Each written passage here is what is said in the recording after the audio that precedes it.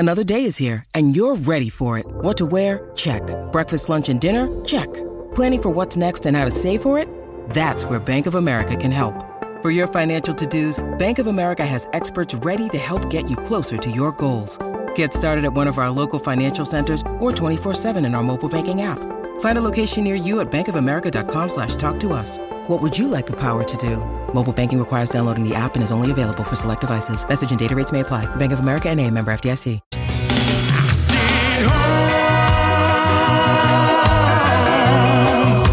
I've been away for far too long. I didn't know this pain would get to me.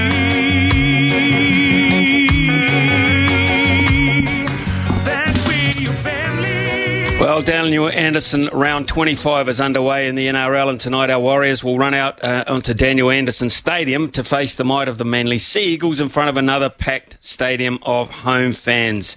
Ando is a club legend and the first real successful Warriors coach who is still held in high regard by fans and former players alike. And together with Kempe, he brought a hard edge and a fundamentals first style of play that the Warriors were lacking before his time. Comparisons are being made with those years and the current crop of coaches as well, players and trajectory of the club. And joining us now is one of the assistants to Andrew Webster and Richie Agar. Richie, good morning to you. Thanks for your time.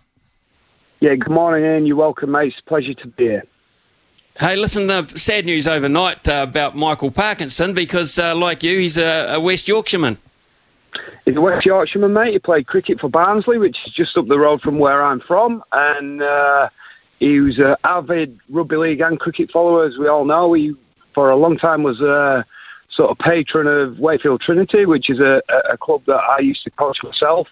And yeah, he's got very, very strong roots, as you know, in the local cricket scene. And yeah, a much loved British icon. He certainly was, and highly respected, and just to be fair, a most respected broadcaster, and that's not that easy to achieve in England.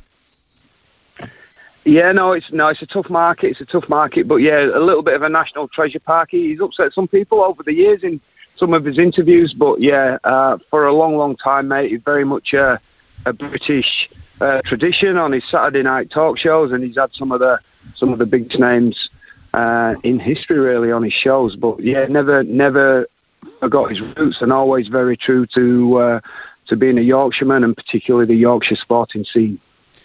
Yeah, nice tribute. I appreciate that, mate. Hey, and just on the subject of people with respect, that's what this weekend is all about. Because Daniel Anderson, of course, round 25 across the NRL, but so closely aligned to the Warriors, as we well know. So how have preparations gone with that in mind this week? Well, obviously, Daniel is part in the history of the Warriors. He's very storied and famed, but I think on a personal level too, there's still a lot of people in and around the club, be that former players. Obviously, Stacey Jones is on our coaching staff. Justin Morgan, through marriage, is actually related to Daniel. I've coached again Daniel in England in a major final, actually, and Andrew Webster had spent some time with Daniel as a young, up-and-coming coach through Parramatta. So everyone, I think, you know, when we go back to the time Daniel had his accident, were extremely shocked and obviously concerned, but almost it's just remarkable the spirit and the attitude that Daniel has had since his accident. And I think everyone is just, you know, so respectful and in awe, really, of the way that he's sort of attacking his injury with so much positivity. And as is always the case in sport, and particularly our game in particular, it's very, very good at rallying around its people in the time that they very much need it. Okay, it's great to hear. Great to hear the respect there. What about the side itself, Richie? Yep. The last couple of weeks, have you been happy with the way it's tracking, with a view towards this performance tonight in front of another sellout crowd? Well, it's a good question, Ian. And I think there's been probably some commentary around our performances that we've not been at our best, and I think that's fair comment and pretty true. But that's probably an indication of the expectation around us now and how far we've come during the season. Speaking to Andrew straight after the game last week, when we had time to go away and watch the video and digest it, I think we were all very much of the mindset that our last couple of performances, we very much, the glass is still half full. We think there's some areas of our game we've got to tidy up. Andrew mentioned it post-game last week that some of our errors are more concentration errors rather than, technical parts of the game that need fixing up by spending time on the training field. We feel that it's more concentration over the 80 minutes and stringing an 80-minute performance together. And that's something that, we still feel we've got enough time in this season to make sure that we're firing on full cylinders by the time the playoff comes. So, we're pretty positive and don't think it's going to take too much of a improvement to get our form up to where it needs to be. Having said all that, there's no easy games in the NRL. We've still managed to get the victories, and there's been some, very, very positive parts of our performance, and we've still got some individuals in very good form. In terms of the squad situation, and really you do want everyone available to you at this stage of the season going forward, what are the injury situations with players just taking a bit of time out and some coming back? Yeah, we've had a couple of curveballs this week. Mitch Barnett got a pretty nasty cut in his leg after last week's game that unfortunately went the wrong way and got some infection in it. So he spent 2 or 3 days in hospital on a drip, having it all sort of cleaned out again. So he's going to miss the game this week, but we'll have a chance for next week. I guess the dark cloud this week has come over an injury that Jazz Tavaga picked up in training. He's done his hamstring, so until he gets his scans, we don't know the full extent of that injury. But look, that's not going to be. It's definitely not going to be a week or two's injury. So with time running out in the season, it's probably going to be a race for Jazz to get back. But until we actually see the scans, we're not sure. But having him back after such a long time out with injury, I think everybody knows the intensity and the desire that he brings to our team. He's very much the heartbeat of the middle. So he'll be a loss for us moving forward. Having said that, Ian, Bunty Afoa has missed selection in our team for the last 2 weeks, having been in pretty good form. So they're the headaches that Andrew's not really had all year in terms of leaving out guys that, having to select a team when you know that you're leaving guys out who are in really good nick. So we feel really confident, mate, that we got the squad to certainly make up for that. But there's no doubt around playoff time, mate, getting the guys like Mitch Barnett on the field, experienced players that know what it's all about, that's going to be really important to us. Any side that possesses the quality of leadership and skill of a Daly Cherry Evans has got to be looked at very, very carefully. What are the dangers for you for Manly tonight? Yeah, definitely him. I think even in the defeats that they've had over the sort of past couple of weeks, he's absolutely not gone down through lack of trying to carry his team on his back at times. His performances have still been of a very high level, and his threats are coming. He's running the ball, which is always a good sign for them. His kicking game's great. I think what we've noticed over the last few weeks, Ian, I'll say this, when we're playing teams that are maybe a little bit out of the playoff picture, they're coming in with a very different mindset on what they're doing with the ball. They're prepared to a little bit more ball movement earlier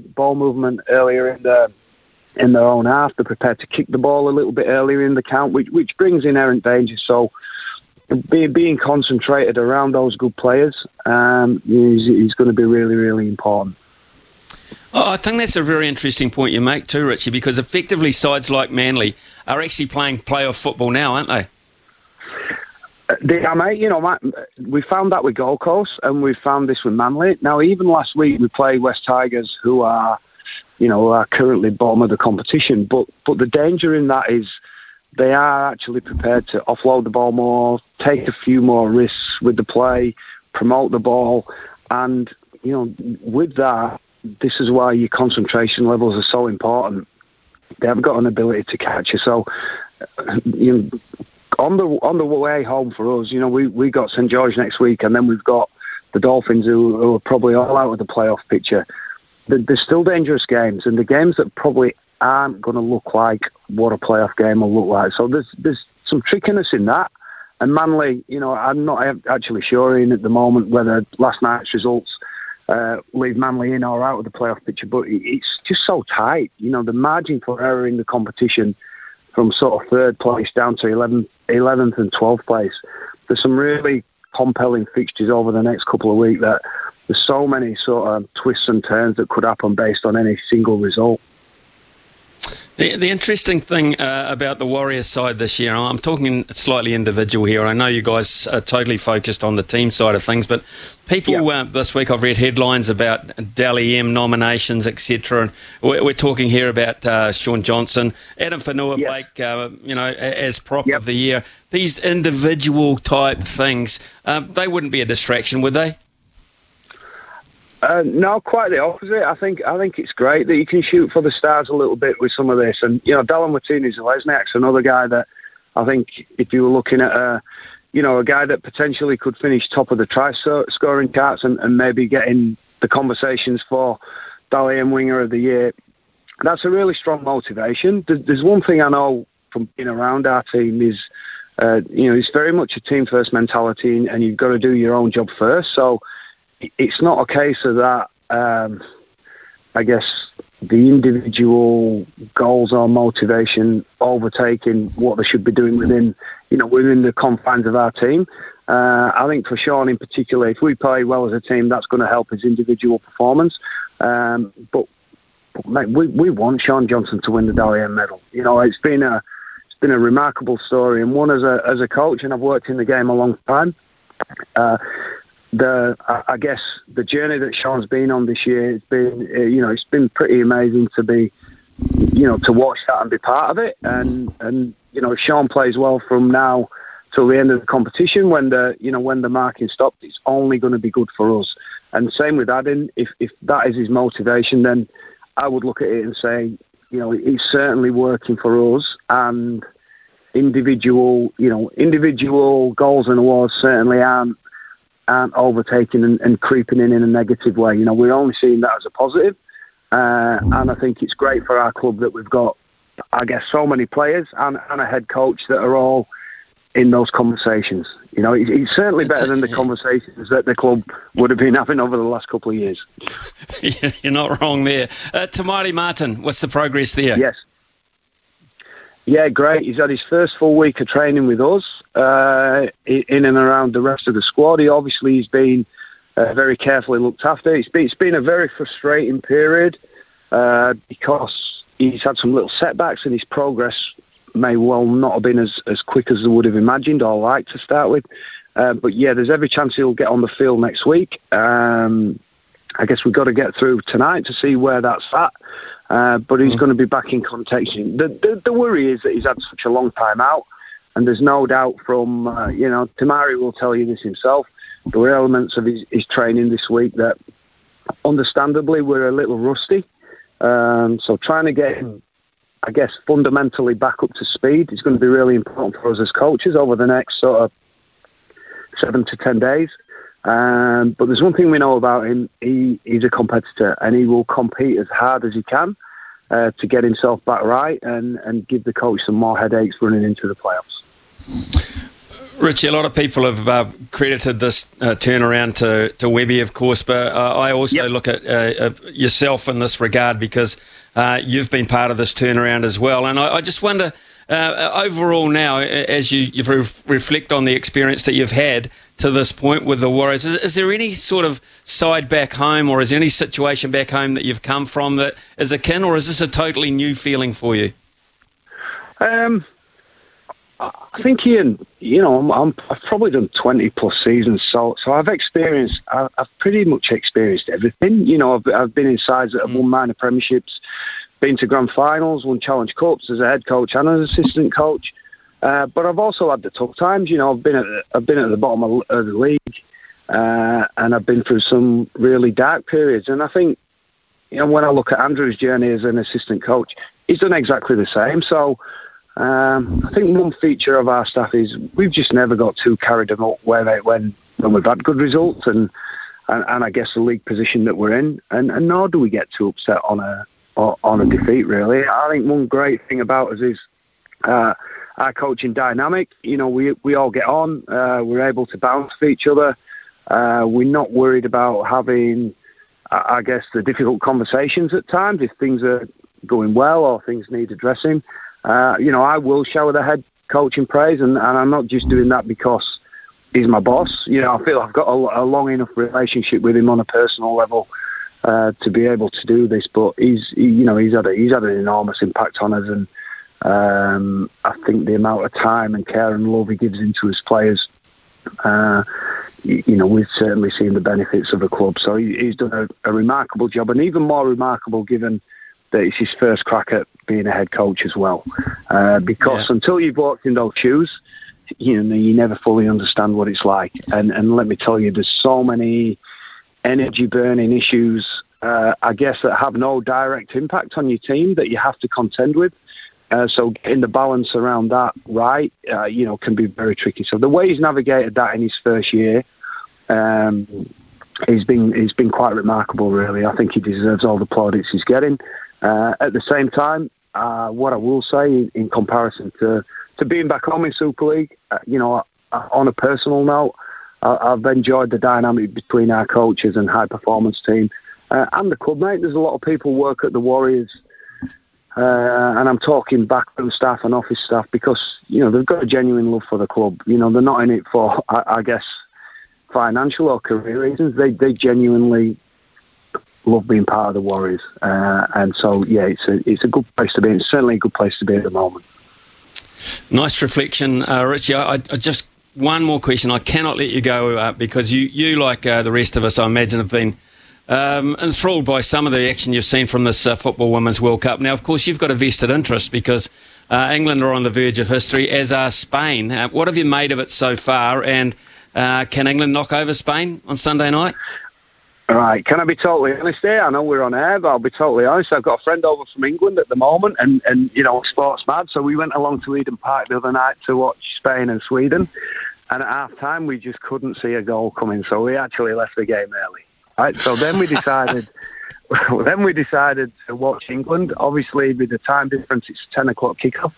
So we went down to the Fox in the Viaduct, and it was packed with English fans, Australian fans, and we thought it was a great game and really enjoyed the atmosphere in and around the city for what it brings. And speaking to people back home, it's huge. It's massive. I was back in England when the girls won the Euros. There were 90,000 people at Wembley, and the atmosphere around the women's game is very, very different to how it would be around the men's football, and in a very positive way too. So these girls now are very much becoming household names. The profile of the sport's massive, and there's there'll be 50 odd, 60 odd million people right behind them, hoping that they can get the job done on Sunday night. So no, it's been as a lot of these World Cup tournaments are, be that cricket or football, whether it's men's or women's it's gripped the nation, and I'll certainly be watching on Sunday night.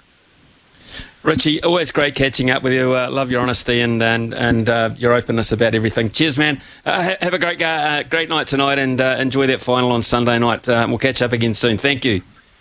Thanks, Ian. Really appreciate that, mate. Thank you.